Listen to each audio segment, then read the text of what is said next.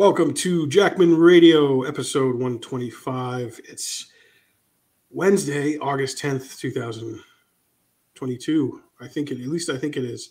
And I'm psyched to finally get my buddy on the show here. I've done his show a couple times. He's a kind of a renaissance man. He's a jack of all trades. He does a lot of different things. He's talented in many areas.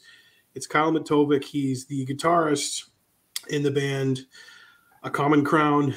He's a bourbon, a whiskey connoisseur. He does barbecuing.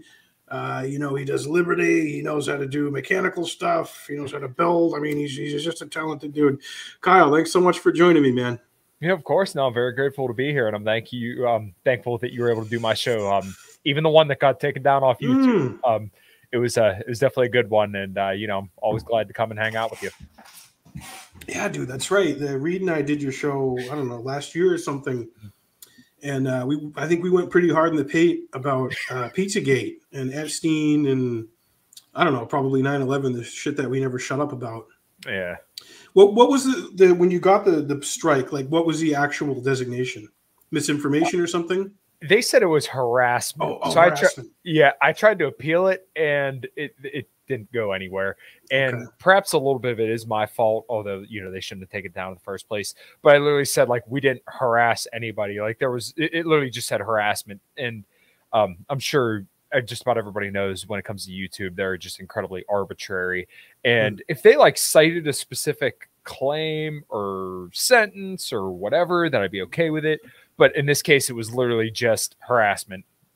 I don't know. Yeah, they didn't give, a specific name. And I suspect it's probably because I'm not going to say his name on this because I don't want this video to get nuked before I can lift the audio and put it on all my audio platforms. Right.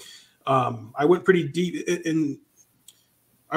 into the guy at the center of Pizzagate. And, his associates and who they were, the less sensational stuff. But the stuff where I believed, was worth talking about and actually had some merit and some, some interesting things about that. But, we can go over that some other time. But, I wanted to just catch up with you, man, and bring you on. And I know you've been playing, looks like you've been playing a lot of shows and you've been gigging around. It must be so nice, man, after 2 years of the Flu World Order when they just shut everything down and cut live music. I know I missed out on, this is really how little problems I actually have. I missed out on going to see the lead singer of the Moody Blues, Justin Hayward. He was playing at have you heard of the Moody Blues? Maybe they're, did I lose you, Kyle? Oh. No, I should still be here. Be here. Sorry, my internet could be a little patchy. Oh, that's fine. Can you hear? You're good now? Yeah. Have you heard of the Moody Blues? Familiar, but I couldn't tell you anything off the top of my head. I've heard the name. They're, a band. They were big in the 60s and 70s. They're a prog rock band. I've been a fan since I was a little kid. My dad took me. The first show I ever went to was to see them live. But their lead singer, Justin Hayward, had a really cool, small, intimate acoustic show booked at City Winery in Boston. And Mike and I had tickets, and they didn't have the as such constrictive Flu World Order jab policy. So we bought the tickets. We thought we'd be good. They changed the policies, and we ended up not being able to go to the show. So we had really good seats. They're like $100 tickets, and we had to miss out on those. Ooh. But how has it been, man? Like, what kind of crowds are you getting at your shows, and like, how's the response? So these last couple shows were probably the best response that we've got in quite a while. So to kind of throw it back to 2020, we opened for a band called Steel Panther, which I'm sure a lot of people are familiar with. Yeah. So we opened for them in June of 2020 at a drive-in. And for anybody that's been to live music, normally when you picture an outdoor venue, you picture a big old grass field where it's pretty open. There may be some seats, or maybe people have lawn chairs, and then people just kind of, congregate in different areas and mostly kind of concentrate around the stage. Well, because it was 2020, there were literally hundreds and hundreds of cars in front of us, and you were allowed to stand in front of your car without a mask. But if you went outside of that area, then you had to put a mask on, or unless you were drinking or eating something. So it was pretty bizarre to be out on an 80-degree night and have to wear a mask when you're running around because of the Flu World Order, right? Yeah. So, fast forward to it was, I want to say, the second weekend of last month. We had opened for Lita Ford, which I'm sure most people know she's still smoking hot into her 60s, and she could still put out, she could still play. I mean, she is freaking awesome. So we did that show. Had a buddy of ours from a band called Skell fill in on guitar because the other guitar player was coming back from vacation that week. The response we got from that was absolutely overwhelming, and the field was pretty packed, so that was pretty cool. But that was also where I got the root beer moonshine that we were kind of shooting the shit about off air. So I had a little bit of like peach moonshine, got a little loosened up before we played, and it felt like we played really good. And then this past weekend, we played the Rock for Life event, which I always talk about these to everybody, and this is the show I really try to get people out to. It's a charity event that my drummer and my bass player have been hosting for the last 23 years, I think, and all the proceeds go to children, who usually have some kind of disease or something like that. So it's a really, really cool cause. They do it at a bunch of different shows, but they have 3 different ones at this specific venue called the Island Ball Field, where usually anywhere from like 300 to 1,000 people will show up, and it's just an awesome time. They have vendors, usually like some breweries and stuff that come out and hang out. So it's always a good time. And if you see me there, then usually I'm about a whole bottle of whiskey or moonshine deep. And, everyone there to me is family. So, we go up there, we play, we have a good time, and we rock and roll. But I guess if anybody would want a taste of that, you can look on my channel. I put up a clip actually from this past weekend, and the show felt pretty good, and we got a good response to that as well. So, and we've also been playing some other openers at a venue called Jurgles. We opened for Firehouse and Stephen Piercy, formerly of Rat, and pretty much all of them have been universally well received. Yeah, well, that's cool, man. So that's that's a pretty good network of people who still have a decent sized following. Obviously, weren't aren't as big as they once were, but got big enough where they got a decent sized loyal following now who can still come do these events and stuff and then have you open for them. That's cool. I'm pretty sure they're called Steel Panther. Yeah. I'm pretty sure this billionaire from Mass, who I know, his name's Ernie Bach Jr. He's a auto magnate in the car world. His dad, Ernie Bach Sr., I think was the first guy to import Hondas and sell them in I think in America. If not America, definitely New England.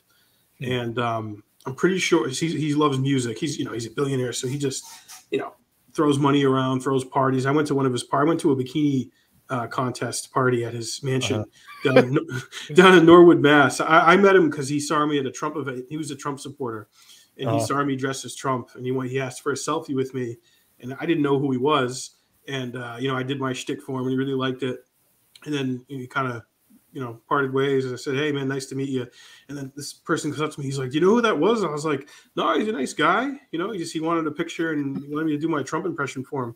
He's like, "Dude, that's Ernie Bach Jr., man." I was like, "Oh, fuck, really?" So I went back up to him and I broke character and I said, "Hey, man, really, I didn't realize you were Ernie Bach Jr. It's great to meet you. My dad had been in the car business for years and sold cars. So, I know what it's like to have an old man in the car business." Mm-hmm. And we both started following each other on Twitter. And then he put out there that he was doing this. It's called the Ernie Bachini contest, where you just get these hot like college girls, and it's scummy, dude. It's definitely scummy, and in the age of like Me Too and where everything is at now, I might not go to one of those again. But he put on there on his Twitter, and I like commented on it. He's like, "Oh, dude, you invited me and said you could bring a guest." So I brought my friend who lives down there, and we went, and it was interesting. A big indoor pool, all these scantily clad women running around in bikinis, and but he would do events like that, and he hired Steel Panther to come play like a private gig like that for a party that he did, and then he at this thing that I was at, he'd hired Kenny Wayne Shepherd. Ooh, I love Kenny Wayne Shepherd. He's awesome. Guitarist? Yeah, so he fun fact, he's married to one of Mel Gibson's daughters. So he's Mel Gibson's his father-in-law. Could you imagine those holidays? just show up there and be like, "Yeah, I'm pro-Palestine. I love the Palestinians. I don't support Israel." Oh my God. Yeah, I remember hearing the Mel Gibson phone call where he told us, I won't say the word, but he said, "I hope you get raped by a pack of," the fact he said a pack. Like a wolf pack, like it's like Lycans from Underworld or something. Mm-hmm. Just like it's Twilight, like a pack. he was recorded by his ex there, who he had a kid with. He's like, you and your fucking fake tits, you're provocatively dressed, and that green thing you wore, that was enough. And sometimes when you're having a night, you need to be lifted up, or you need strength or inspiration. You have a few and go listen to the Mel tapes. But so Kenny Wayne Shepherd was there, so I got to meet Kenny Wayne Shepherd and say hi to him, and I got a selfie with him, and he was a cool guy. But yeah, I mean, imagine just having that kind of fuck you money where you can hire like Steel Panther or Kenny Wayne Shepherd, or I'm pretty sure he's had a lot of other big acts just come through and he does events with. But that's the kind of shit I'd do if I had. I mean, we do that kind of shit anyways, and we're not billionaires. But you could just scale up when you're a billionaire and just like think of a musician or a celebrity or just someone cool who you're into and be like, I could probably get them to come to my house. Everybody, Kyle, has a price. Yeah. Well, I remember seeing Steel Panther after we played, and let's just say there were a lot of women that were very excited to see them too. So I have to imagine if you have Steel Panther at a show like that, especially with that kind of event where it's a bunch of scantily clad women, then you might see some things. You might wake up with a kind of funny crick in your neck the next morning. Are those Steel Panther? Are those guys older, or like what? Have they been around a while? I don't know a lot about them. So I think they were around in the 90s as like a cover band. And then they really kind of blew up in the mid 2000s with their first album. I remember how I heard of them was the Music Choice channel on DirecTV. If anybody remembers that, that's how I used to find like all my music. And I heard their song Death Doll But Metal. I'm like, this is freaking awesome. And I didn't even I just heard the guitar riff. I'm like, oh man, that's so cool. And then I saw the song, and just ever since then I was kind of hooked on them. And I don't really listen to them all that much, but like they're really, really good musicians. Like stereotypical glam metal kind of aesthetic and look. That's their gig. So they had a lot of were these like legit hot women, or these were like kind of washed up? Like the women actually look like Bon Jovi. You know what I mean? Like at a certain age, like some of these women who follow these bands around. Obviously, Steel Panther isn't from the 80s, but the bands that were in the 80s, but they still go and see them. They end up looking like Axl and Bon Jovi. Oh, yeah. I mean, if you're looking for divorcees, look no further. But there were definitely exactly. There were some younger women out there that actually weren't too bad looking. There was one that said she knew us or something like that and wanted to take photographs of us. It's kind of weird because we're not like the biggest band in the world, but it's kind of weird to have people not only come up to me and ask for autographs, but then also people say that they know us for some reason or another. It's really strange. Like you guys have like a decent following regionally, though, right? In your neck of the woods. Oh yeah, we could definitely pull a crowd. What you do?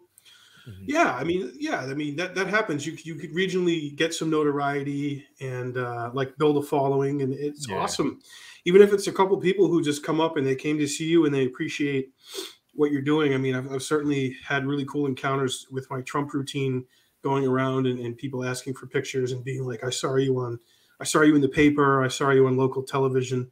I think the most epic thing, which really swelled my head to big ego sizes, I got recognized on a plane. I was boarding a plane to go back to New Hampshire, and a guy saw me. He's like, dude, I think I've seen you on WMUR News 9. Are you that guy that does Donald Trump? I was like, oh my God. I was like, guilty. That would be me. That would be me. Well, I was floored though, because he recognized me, because I had a profile on the biggest news site in New Hampshire, and they filmed me in costume and out of costume. So he'd seen me just regularly what I look like, not with the clown suit on. And that was interesting. But yeah, I mean, the women that turn up to these, I mean, even the kind of washed up ones from the 80s, they still have an allure. Like if you had a few whiskeys and maybe a few beers, the allure, there's definitely an allure, Kyle. Well, yeah, you know what they say, no one's ugly after 2 a.m. So, if you just keep cranking them out eventually, that 2 a.m. is going to hit and nobody wants to go home alone. God, that's incredible. And it's funny you say that. That's what Ernie Bach said when he did a lot of national TV appearances and interviews, like as a surrogate for Donald Trump or just as a celebrity, like endorser of him. And that's like the line he used. He's like, it's the end of the night and you're looking for someone to go home with, and you're going to go with Trump. So that's like the equivalent of my endorsement. I'll have to send you the clip. It was like something kind of in a roundabout way. That's what he said. So he equated supporting the king to when you've had 15 beers, the night's over and you're just scouring and you're looking for whatever kind of bar rat you can bring home with you, and that's Donald Trump's the bar rat of American politics. Yeah, and I was kind of going back.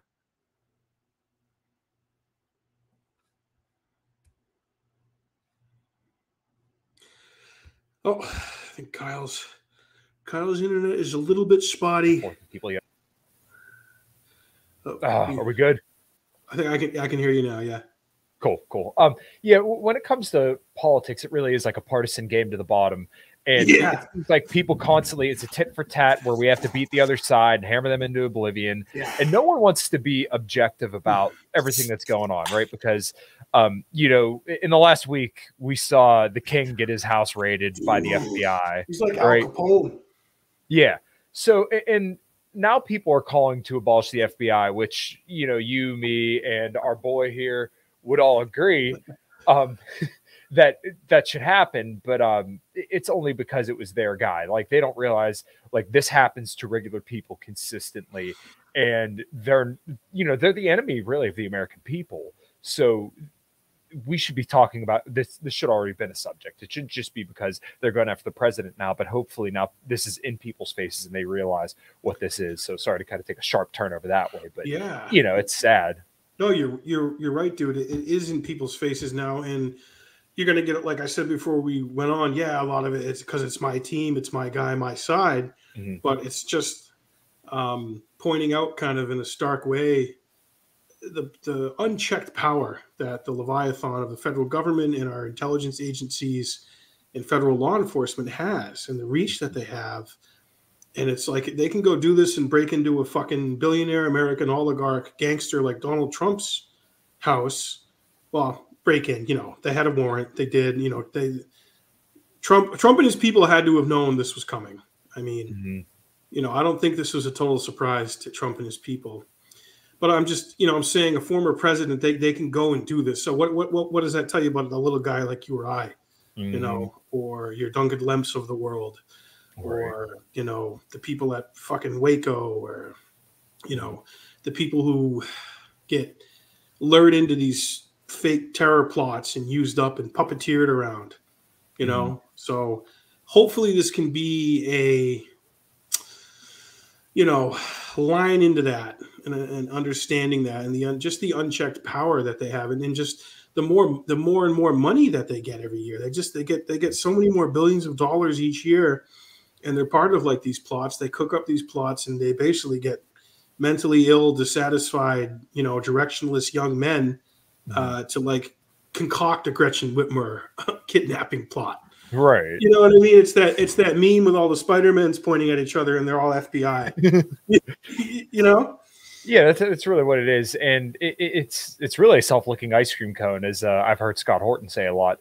It's constantly just a jobs program where we need to keep entrapping people so that way we can make more money. And one of my favorite sayings I've been saying a lot lately is, if there's no boogeyman, then nobody gets paid. But to your point, think if they're willing to go in on the president like this, and there may have been some warning beforehand, to people like you or I, it just were completely inconsequential. So to kind of throw a bone to the more left-leaning people who kind of see the police brutality stuff and call it out, rightfully so, this should perhaps strike a chord with more right-leaning people who aren't always so keen to notice that, like, hey, they're really not scared to go after the little guy. So maybe you guys should reconsider your support for your undying support for law enforcement and for the three-letter agencies that are here to supposedly keep us safe. They're not quite as sacred as the regime would have us believe. Yeah, and how you hold them, and just the incessant bootlicking that people do, and just blind back the blue. We worship law enforcement. We worship authority.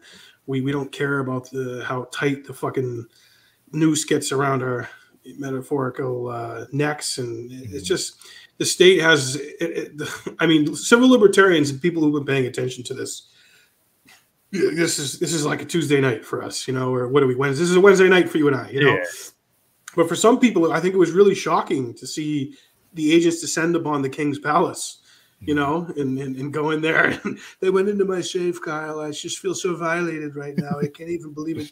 I had an original Diet Coke can from 1913. It was the original recipe, and they stole it. Okay, and I'm gonna sue. They stole my Diet Coke. They stole my Russian dressing. They stole my favorite drink, which is also my favorite people, a White Russian. Okay, they stole it all. They stole it all, Kyle. But I mean, ultimately, people are asking me like, "What's going to come of this?" Do you think Trump's really in trouble? And my answer is no.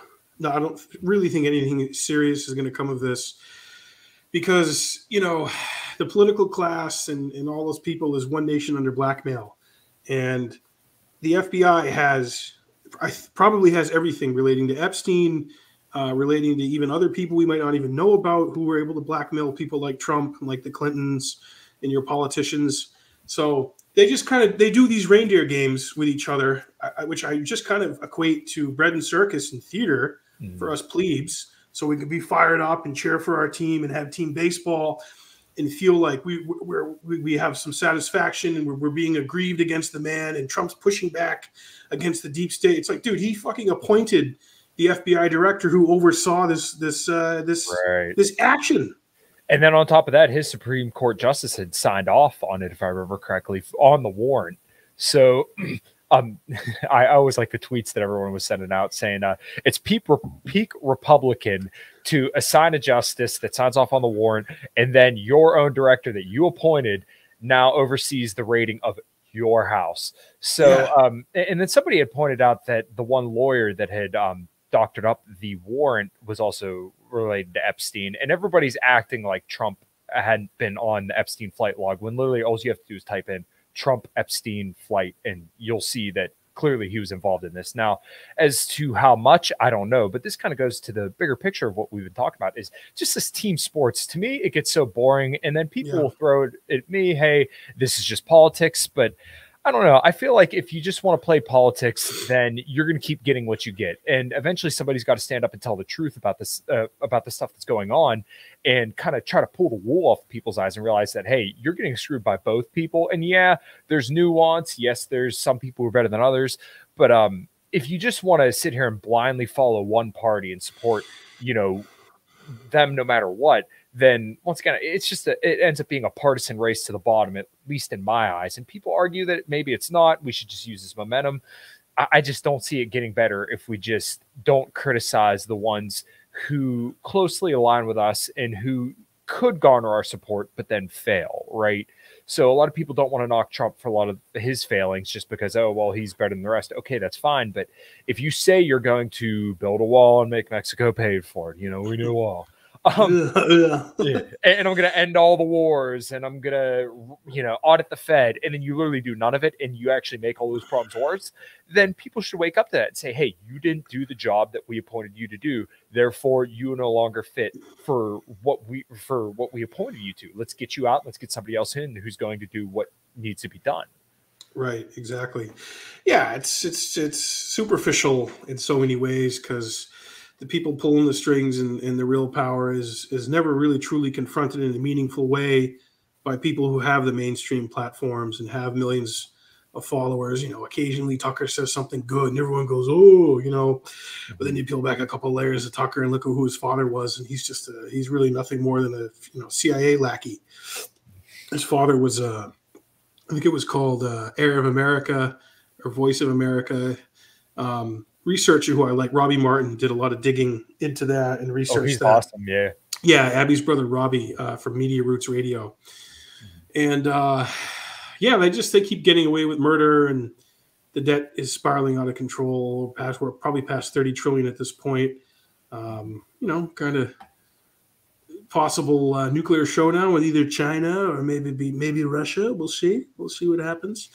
And, people just want to keep shouting about wedge issues in team baseball. So I don't know. I think there's an opportunity for liberty and people who are liberty minded to really make the case here and kind of, offer an alternative to people who might not be aware. So speak to that, Kyle, while I quickly run and take a piss. You're good, man. Well, when it comes to the libertarian issues and what libertarians actually care about, I definitely think that there's an opportunity for people to be to hear about these issues because it's something that people care about a lot. When you see the raiding of Trump's house or when you see people getting shot in the streets, people recognize, or you could even go back to George Floyd. So you look at George Floyd, and that was really a potential point where people could have rallied behind a cause and something that everybody agreed was wrong. But for politically expedient reasons, people had took that and ran with it. And then it became such a wedge issue where people realized, okay, well, despite the fact that the cops abuse their powers, we still need them because these people are burning down our cities. So when it comes to the Libertarian Party, I am a little bit back and forth. But on the issues that Libertarians care about, I definitely think the issues that Libertarians care about should be at the forefront of the conversation, because we've been talking about, the alphabet soup agencies, the military industrial complex, and an overreaching government that controls almost every aspect of your lives for years. And I think that we currently have a populace that's very disaffected with not only Trump, but also clearly Biden, a populace that's kind of ripe for the pickings. So when you can bring them this liberty message, this message that it doesn't have to be this way, the message that Ron Paul had, this doesn't have to be this way, then I think people are going to be very, very receptive to it if you have the right messenger, or if you could just build relationship capital with people who may be open to liberty-minded ideas. Yeah, no, absolutely. It's a great opportunity, and I think, some coalition building can be done, and we're not going to all agree on everything and all the same stuff, and it's easy to get caught up in the smaller issues, the wedge issues, culture war stuff that really dominates, a lot of politics today. Yeah, so the culture war stuff, unfortunately, seems to be so prevalent, and I hate that it is, because in Ancapistan, it would be so decentralized that it doesn't matter, right? But unfortunately, you kind of have to fight in this culture war, at least as far as I could tell, to kind of roll back tensions, or maybe to try insert a little bit more nuance, which is what I try to do. And I take shit from everybody because I'm not willing to just die on one side of the hill for principles. And when it even comes to some stuff that would seem like a little bit of turbulence, folks. Kyle will be back temporarily. The flight hit a little bit of turbulence. It's going to level out. He's going to come back. Forbidden from Kyle's back. We're back at the 16th hour of InfoWars. Kyle's back. Kyle, you were talking about the culture war and what we can do about it. Yeah, I think what needs to happen is that people need to kind of find a way to just communicate again and realize that not every person. I get so annoyed when I hear people say they want you dead, because it's how do you walk back from that? And yes, there are some people who legitimately want to see their opposition gone, but that's really not the majority of people. So no.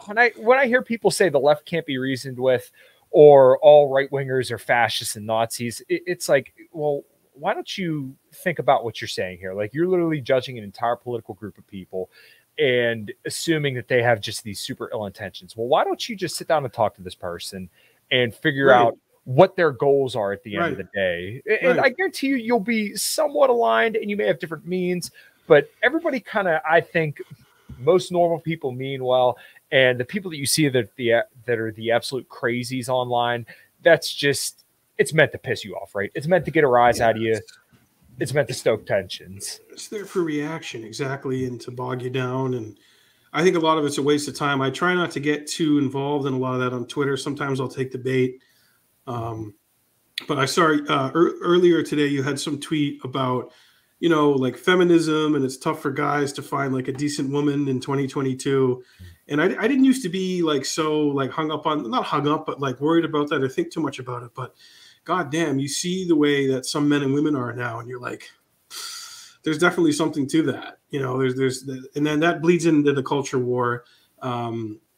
Traditional roles of men and women, and what you want out of a relationship, and finding it. Sound like a biologist. What's that? I said you're starting to sound like a biologist. Oh God, yeah, I'm the furthest thing. The only thing I know about biology is the frogs are becoming gay, Kyle. Okay. Yeah. There are sulfates in the water. Turn the frogs gay. Yeah, but this sort of culture war where a strong traditional male who views himself as a provider, as a leader, as the cornerstone and foundation of his family, and then a traditional wife who likes being a woman, clearly enjoys being a mother, being a nurturer, a giver, is kind, is soft, is generous, is loyal to her husband. I mean, all that shit. That's not radical, you know. I mean, I think about my grandparents' generation, and even to a large extent, my parents, both my parents were born in the mid to late 50s. Pretty much the same thing there, man. You know, but there's been a real disconnect, or just I feel like we've lost our way from that in a lot of ways. And so I read through that tweet that you either responded or it was a subtweet or something. You can elaborate more on it, but I did read through the whole thing, and there was some good points were made in there, you know? Yeah. So basically what I try to lay out when I initially started my podcast, and I'll tie this all in here in a minute. I kind of said I wanted to make better libertarians, but then I realized that that's a little bit of a grandiose goal that perhaps isn't fully obtainable. So maybe the goal should be to put the information out there so people can make themselves better. And I feel like I've done a job on that. I wouldn't necessarily say it's a good job, but I definitely try to dig up as much science and information as I can to put it out there for people to read and digest, just so that way they can make the best decisions moving forward, generally when it comes to health stuff. So when it comes to intersexual dynamics, this has been something that I've kind of observed throughout my entire life. So my grandfather was he was divorced 3 times, and my father has 5 kids to 3 different moms. And I love my dad dearly. My mom and dad split up when I was 5 years old. So it wasn't like an ugly split. There was no divorce. They were never married. But you know, obviously the situation could have been better. But I remember growing up, it always kind of seemed like public schools didn't like boys, right? And I've heard some of the guys in the red pill dating space, right? The manosphere, as they would call it. Like your Right. MGTOW of the world, men going their own way. Somewhat, or not even that strict Wahhabist. You're just saying manosphere in general. The manosphere is a pretty wide swath of men, and Right. I think there's a lot to be learned from them. But what one of the guys, and he's one of my favorite authors, his name's Rollo Tomassi, and I can't recommend people listen to him enough. He really talks about this stuff a lot, but essentially what they do in schools is they teach boys like defective girls. And I felt like I got that treatment a lot growing up. So that's why a lot of his writings and a lot of the stuff that he talks about resonated with me. So as I grew up, I kind of saw how this stuff played out. So intersexual dynamics and gender relationships have always kind of fascinated me, and the science behind it, and also kind of understanding the way that we interact with each other, I felt was very, very important. And it seems like in 2022, there's a lot of what I would call social conventions surrounding women that are supposed to make them feel good, right? And this isn't to say that women are coddled and that they don't have their own struggles, but you know, you look at divorce court, what happens? A majority of alimony settlements go to women. Everybody says, right, for men. They're always fatherless homes. And what people actually don't know, or at least I never really hear people talk about, a majority of all mass shootings were from people who were raised in single mother homes. So, and this isn't to say that single mothers are bad for just being single mothers, but clearly it's an issue because children need both parents. So as somebody who kind of came from a single mother household, I feel like it's my duty to kind of show that, you know, look, I'm successful and I hope other people can be as well. But it's very important that I think men mostly kind of stay read up on kind of the game as it is now, because it's not the 50s anymore, right? Incentives for men and women are completely different than they used to be. And especially in this housing market with the way interest rates are, the economy, you have a lot of different decisions to make when it comes to finding a partner. And women and men have such, you know, readily available access to different people. And it's so easy to meet people now that you really have to vet your partners. So when it comes to dating and stuff like that, I really recommend people take it slow and, you know, just get to know somebody before you go sleeping with them and knock them up, because it's not fair to a child to be born to a world where they're not going to have both parents there. So, you know, as a guy who's been with his fiance now for going on 4 years and a month, we're getting married in November. I'm hoping that I kind of, thank you. I'm hoping I can kind of correct the course of my family. And then I hope that I can be an example for other people as well. And there are plenty of other people in the Liberty Sphere who are similar, who are in a similar situation as me. But I just think life is a lot better when you have two heads. And, Yeah. we should all want to raise big, beautiful families, kind of like they used to do. But, you just kind of have to understand going forward, things are a little bit different than they used to be. So that's kind of a lot, but yeah. Absolutely, man. You hit on a lot of great points there. And I think the problem is a lot of people don't realize how serious it is to bring a child into this world. Mhm. Not only the implications of it, that it's going to have an impact on your life, your partner's life, that child's life, but just how much it costs. It costs to take care of a child and feed the thing and diapers and have a house and have a stable environment. So Mhm. I do think a lot of people, of course, there's going to be unplanned pregnancy, man. That's just reality. That's the reality of our world. You would like to not see it, but as someone who I was born into, my parents were married. They had owned a nice condo in a suburb of Boston, mid '80s. There was some planning going on. My dad had a good job and ran his own business, and my mom stayed home with us, and everything was, I guess you could call it nuclear. It was Mhm. an American nuclear. My parents both born in the mid '50s. My brother and I were born in the 1986, and I feel like I had a leg up on so many people because Mhm. I had a stable home. I had both my parents. They knew what was expected of one another. They day in and day out knew what their roles were, what they had to do to make sure things like operated smoothly. Mhm. My dad went out and battled it out and ran his own business and made the money and took care of the cars, took care of home repair, all that kind of stuff. My mom cooked and cleaned and did laundry and made sure that we went to school and all that in the business. Mhm. And I think my brother and sister and I turned out pretty well. And Mhm. I'll always be really appreciative that I had that. And I understand that so many people don't have that. So Mhm. it is a real serious thing. And Yeah. I just feel like culture has played a big role in this, Yeah. in detracting from how serious it is to create a child and bring a child into this world. And that if you don't have certain things in place, you don't have your act together and shit lined up, man, it's going to be a really hard time for you and for that child. Yeah, absolutely. And I really do think it is a cultural thing. So, kind of, when I brought up social conventions earlier, what do you hear? Once again, they're fatherless homes, or, you go girl, you don't need no man. You hear a Mm, lot of stuff like that.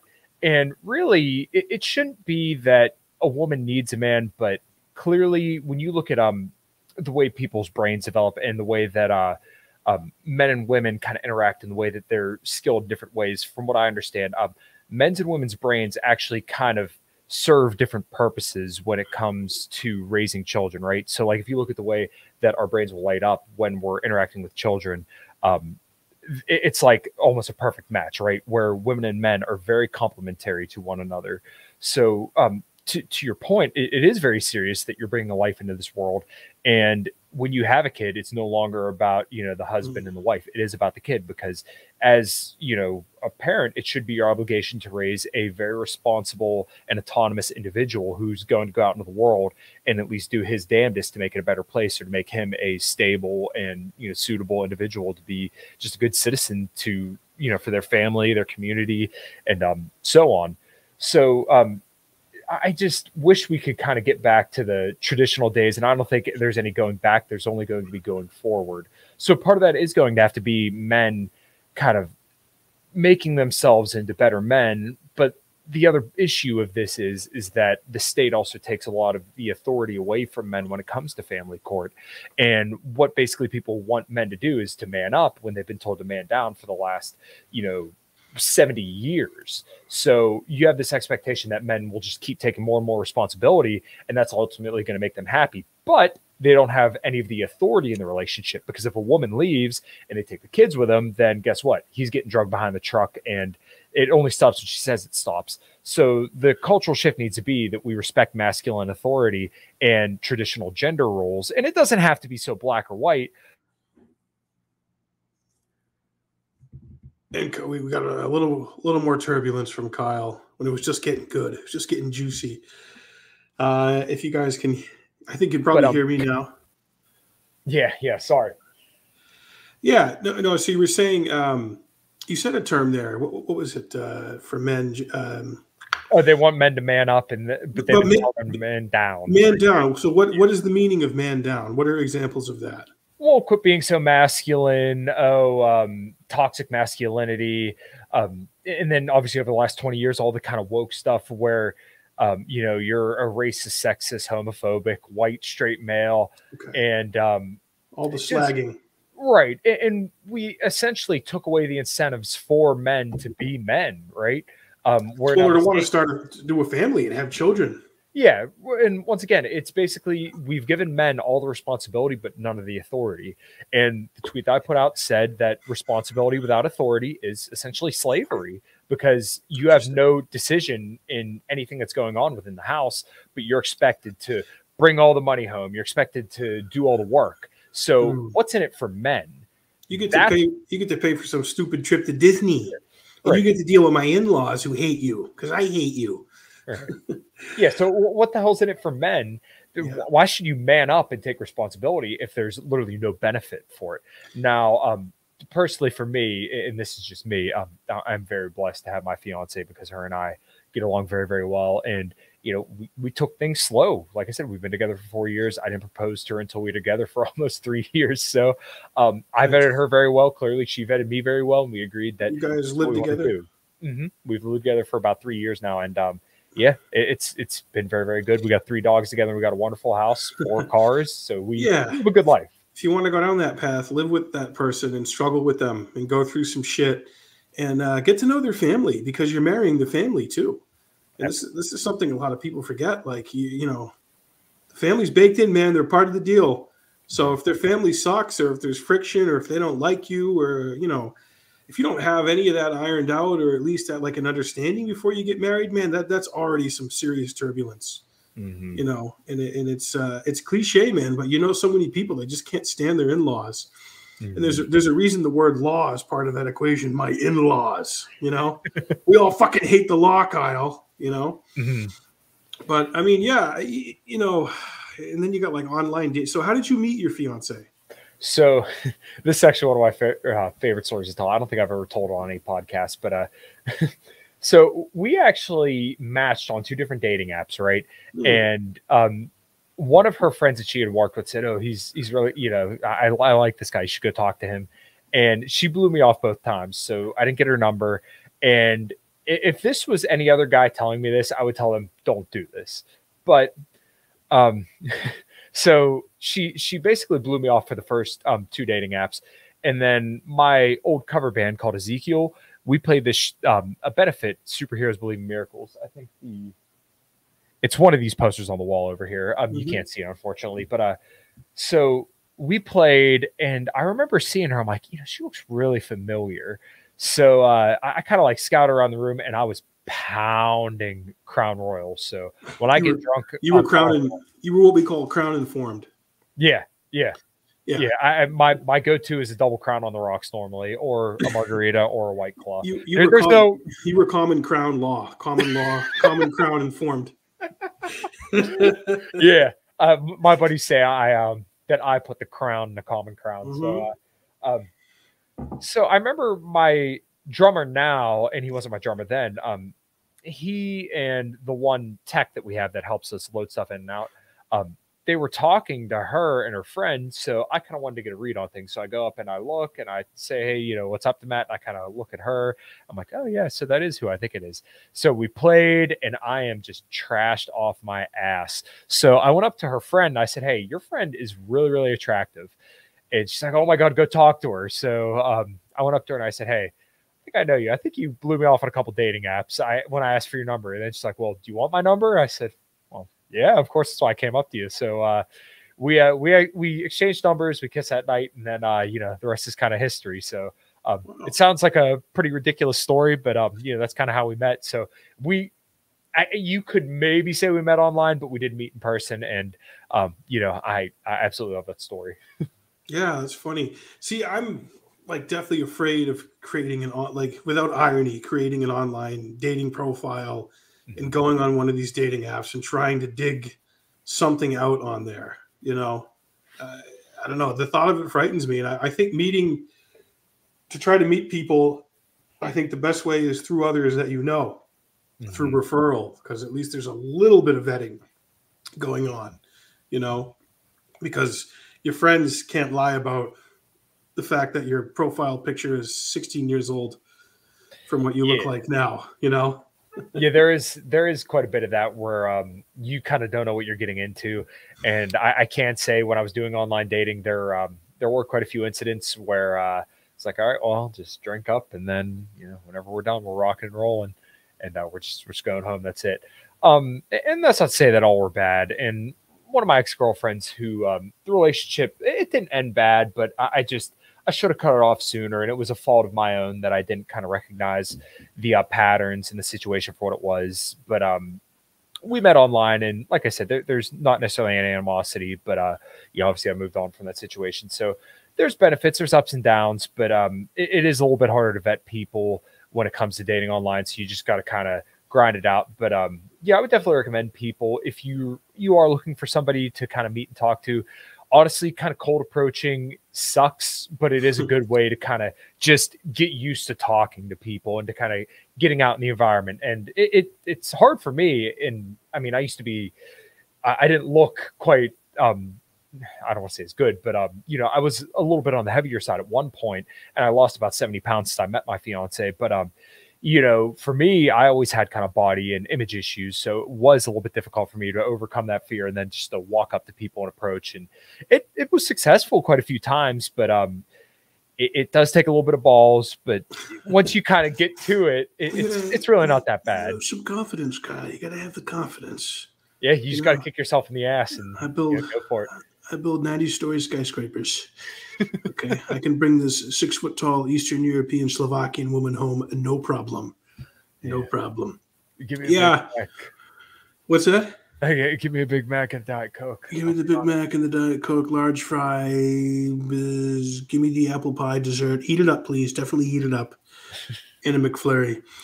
Yeah, I mean, I think too, a lot of people, they don't put their expectations. They kind of like hide them, or they try to mask them to mold into a version of themselves that they think is appealing to that other person, so that they'll like them. So they don't really show their true colors. And then it's too late by the time they show their true colors. So talk a little bit about that while I pee again. Bud Light goes right through me, Kyle. When it comes to expectations and when it comes to dating people, you don't want to tell the person right off the bat that you're going to, get married and have kids in a couple of years. But I think having some kind of way of laying out expectations clearly, where you guys can kind of find the common ground and what you can work with, is very, very important. Because obviously, if you're with somebody who doesn't want kids or doesn't have the same overall values as you, then how can it really work out? So I can speak for my situation where me and my fiance both kind of agreed pretty early on that we wanted to have kids. So that kind of worked out for us in our favor. But when it comes to finding a partner, you should definitely do your best to just, once again, take your time, vet this person, make sure that you guys have similar interests, you have similar values, and that this person is going to be someone that you can be with for a long time and actually enjoy being with. And kind of to your point, Eric, when it comes to marrying and getting in with a family, then yeah, you should like the family, but you should also, once again, just make sure that you guys have common values and common goals. Because if you don't have, if you don't want kids, but she wants kids, then you're 3 years down the line, then you just wasted 3 years. It wasn't communicated. It's like, that's kind of a big thing we should have talked about.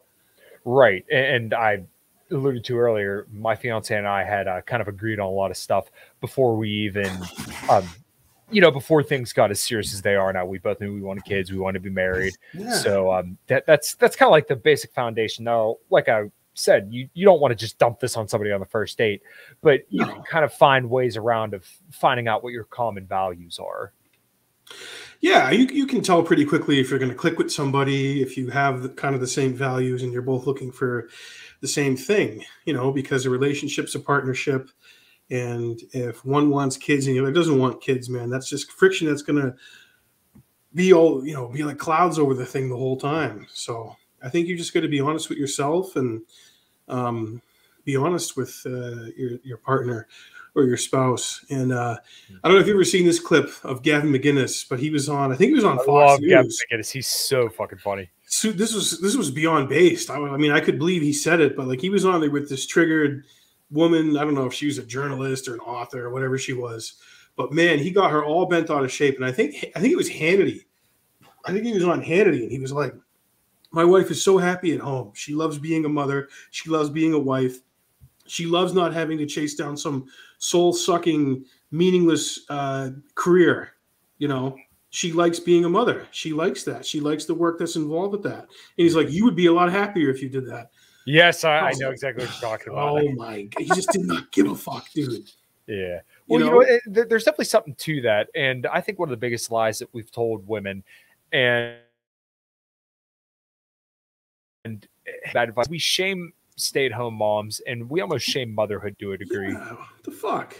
Which I've never understood that at all, because what is more important than raising the next generation? And I don't care what job you have. I don't think there's really any job that's more important than raising the next generation to be, once again, responsible and autonomous individuals. And it is a job too, man. Boy, absolutely. It's one of the hardest jobs out there. Yeah, I know, as a middle school asshole that failed a grade. I would have been I was terrible to raise, but ultimately I turned out okay, at least I think. But you were a terror. You were a real terror. I was. People wouldn't be able to tell me. Yeah, I was an absolute terror. Madovic, the terror. Oh, he's gone sideways again. He'll come back to us. That's just where I was in middle. Oh, I hate this turbulence, man. Hey, it's okay. We're dealing with it. It's okay. It's okay. But you were a disaster in middle school growing up, Kyle, is what you were saying. You were middle school. Madovic was a disaster. Yeah, absolutely. But I couldn't imagine being a mom trying to raise me in middle school. But at the same time, we should kind of encourage women who want to have kids to like this. This is a completely viable thing, and it's very, very important that you do this. And if you're going to do it, then bravo, you are raising the next generation of people. That's such an important job. And the big lie is telling women that that's not important, that a career is better than having a family. Because kind of looking back at it, my mom worked 100 hours a week when I was growing up, right? And part of my determination comes largely from my mom, from multiple bouts with cancer and working and keeping a roof over our heads the way she did just by herself. It was really impressive, but once again, what if she would have had somebody there with her to kind of help raise my brother and I? Working like that, though, I don't think it's as meaningful as just having a happy family. If that's 2 kids, a minivan, a golden retriever with a white picket fence. I see that as a lot more meaningful than working some job where you're wiping ass or fixing cars like I do for a living. I look forward to the day that I could be a father, and I know my fiance looks forward to the day that you be a mother, and we're like I said, we agree on that, and I think that's the most important thing that anyone's going to do. It's going to bring even more meaning to your life, and inspiration, and motivation to keep doing what you're doing. And yeah, my friends, my peers who are parents. It's funny. My brother and I so my trainer, Megan, has 2 daughters. One of them's 5, one of them's 1. And her and her husband just hosted a pool party for us and a few of our friends we went to high school with.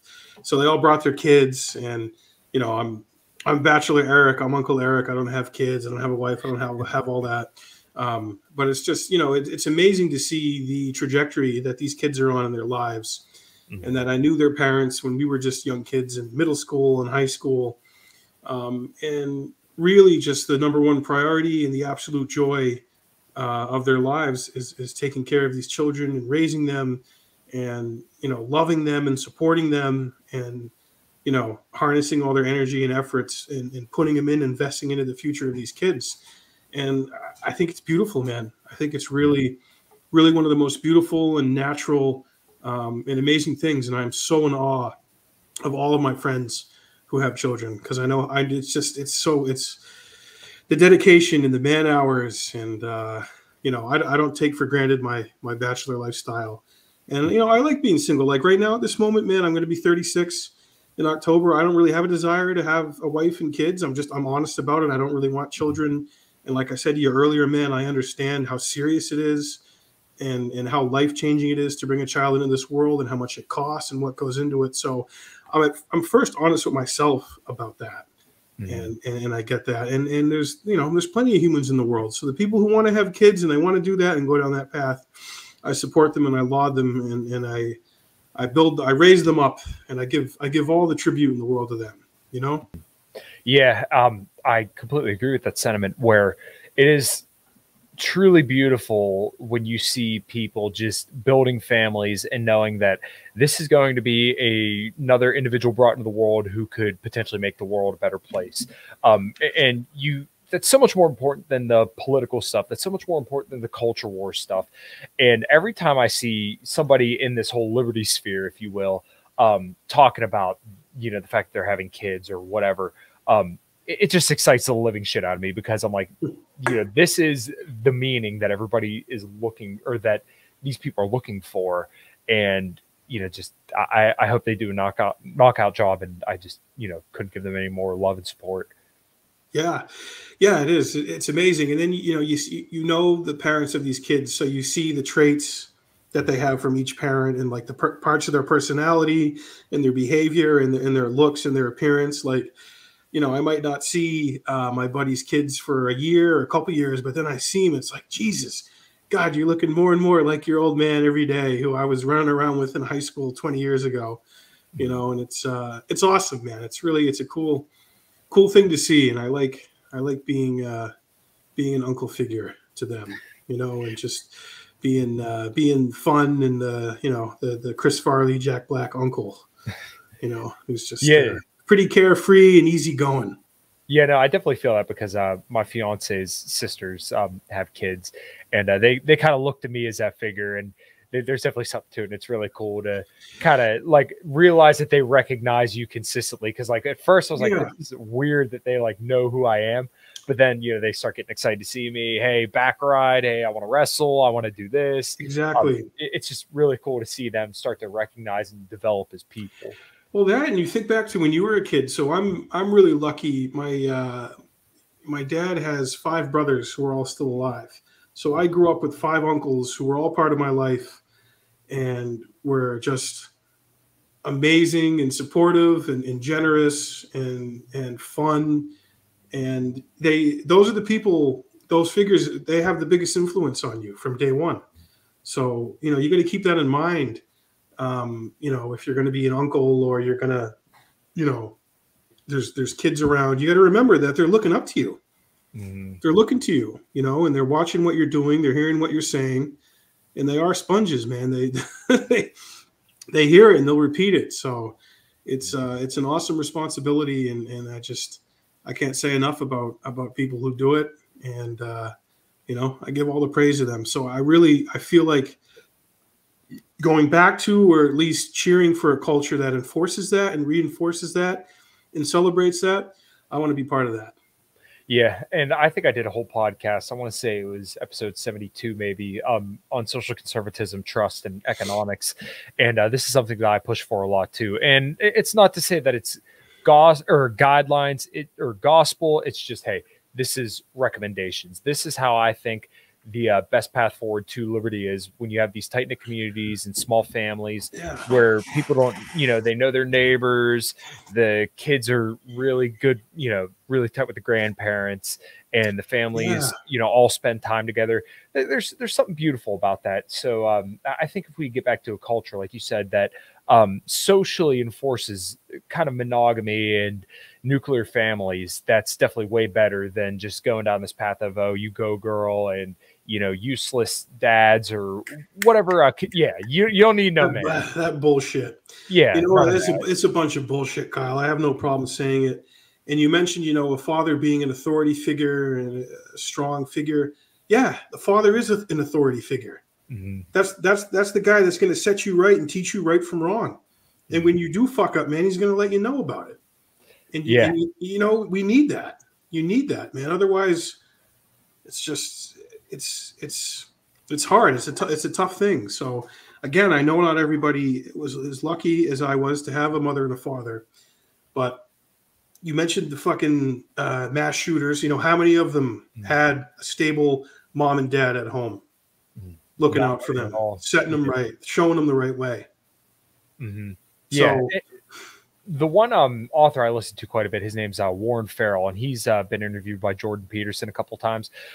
He does a lot of work when it comes to, you know, divorce court and also kind of raising boys and obviously girls as well. He wrote a book called The Boy Crisis. He has a bunch of other books too, but his work's really, really fascinating. And he kind of dives into the parental psychology and, you know, raising children. So mothers are obviously kind of, as we were talking about earlier, a little bit more nurturing, and fathers, when they rough and tumble play, as silly as this sounds, that's actually them teaching children kind of the boundaries of their own body and how to trust and how to be, you know, friendly with people. That's teaching them so many different social dynamics. That's actually hugely important. So when you don't have a father, a mother may be able to try to step into those roles, but once again, a mother could not do the same roles that a father could do, the same way a father could not do the roles that a mother can do. Yeah, no, you're absolutely right. And not only does it, you know, show the boundaries and enforce the boundaries, it also shows, you know, power and strength.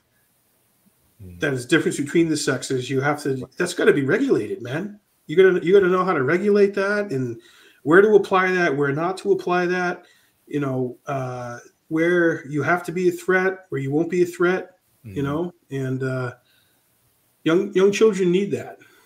They need that to really help mold them into something that's going to be a well-adjusted, full human being.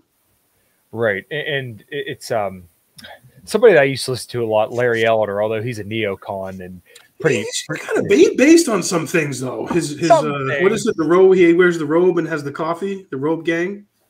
Oh, no, I'm not familiar with that. I think sometimes Larry Elder, him in the morning wearing a robe and says "Hello, my Robe Gang" or something. But no, Elder. I mean, yeah, no, I mean, probably foreign policy. I've never heard his foreign policy, but I would imagine it's probably dog shit. Yeah, like Ben Shapiro and all those other Daily Wire neocon type people. But he's based on some things. Yeah, he actually wrote a book called I think it was called A Lot Like Me, and it was a book about basically his life and his situation with his father, and it's completely apolitical, but that was one of the books I've read that I just could not put down. It's a relatively short book. You could probably read it in like a week or two if you're a slow reader like me or don't have a lot of time to read, but it was really interesting and it was very, very emotional, but I completely forgot the point I was making there. But yeah, I like Larry Elder, but just like the foreign policy stuff.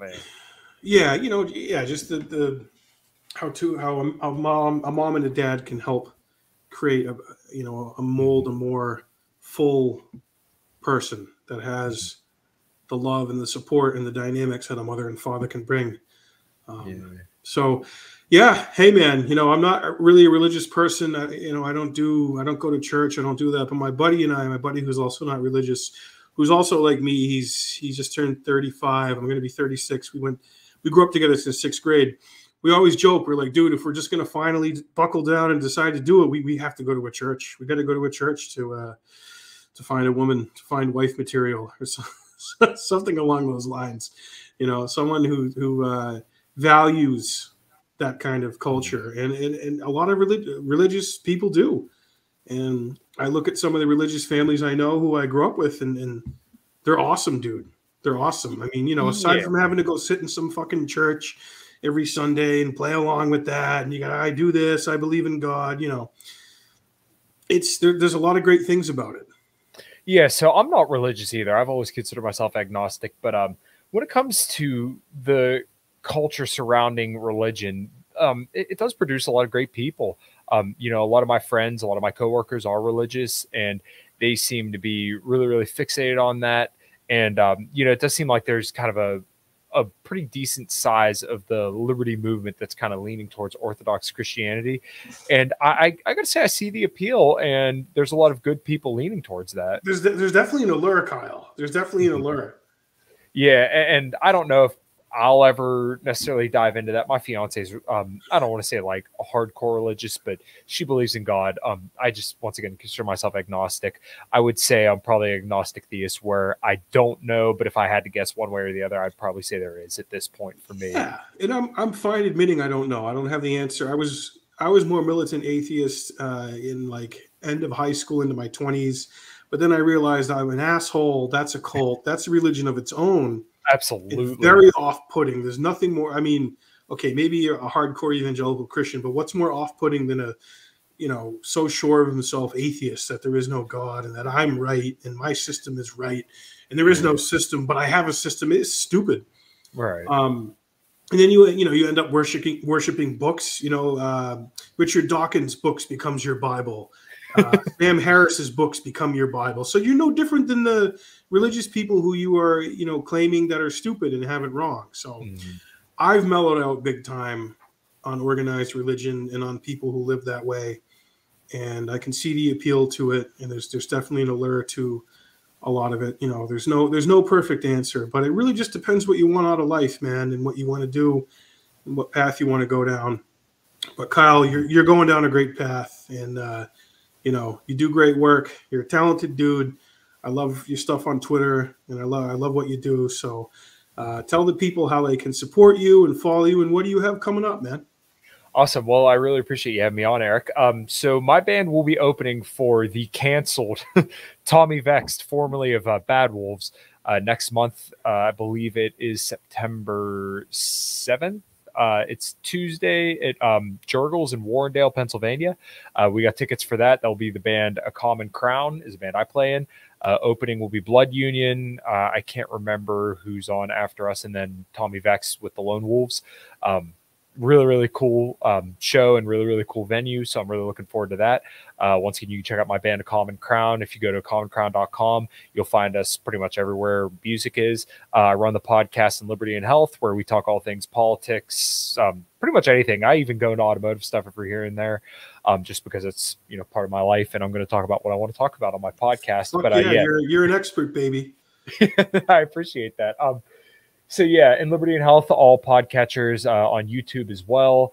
And if anyone has any questions about nutrition, health, libertarian stuff, or they just want to shoot the shit, you know where to find me. K Matovic on Twitter, and that's KMATOVCIK, because my last name is a little bit goofy. But that's where I'll be at. And like I said, if anybody wants to check it out, I'd appreciate it. And feel free to follow, all that good stuff.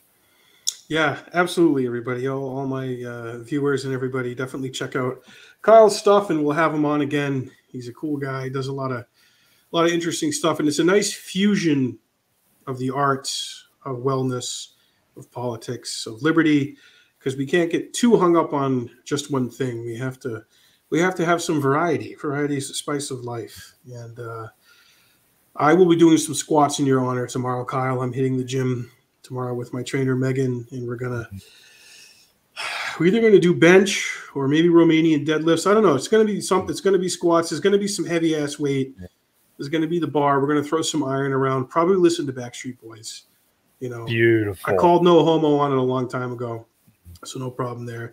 And then we'll probably jump in the pool afterwards. She's got a pool in her backyard, so work out for an hour and jump in the pool. But I'm always inspired by what you post, man, and you keep doing your thing and doing what you're doing. And everyone, check out Kyle's stuff. He puts out great content, and he's worth the follow. So, folks, thanks for tuning in to Jackman Radio. You know where to find us. If you haven't subscribed, hit that subscribe button on here.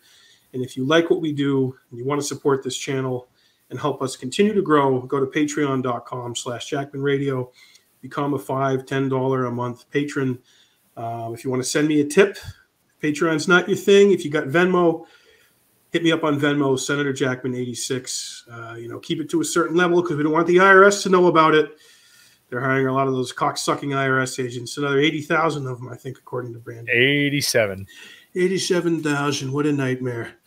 But thanks for tuning in, folks. You have a good night, and we will catch you next time.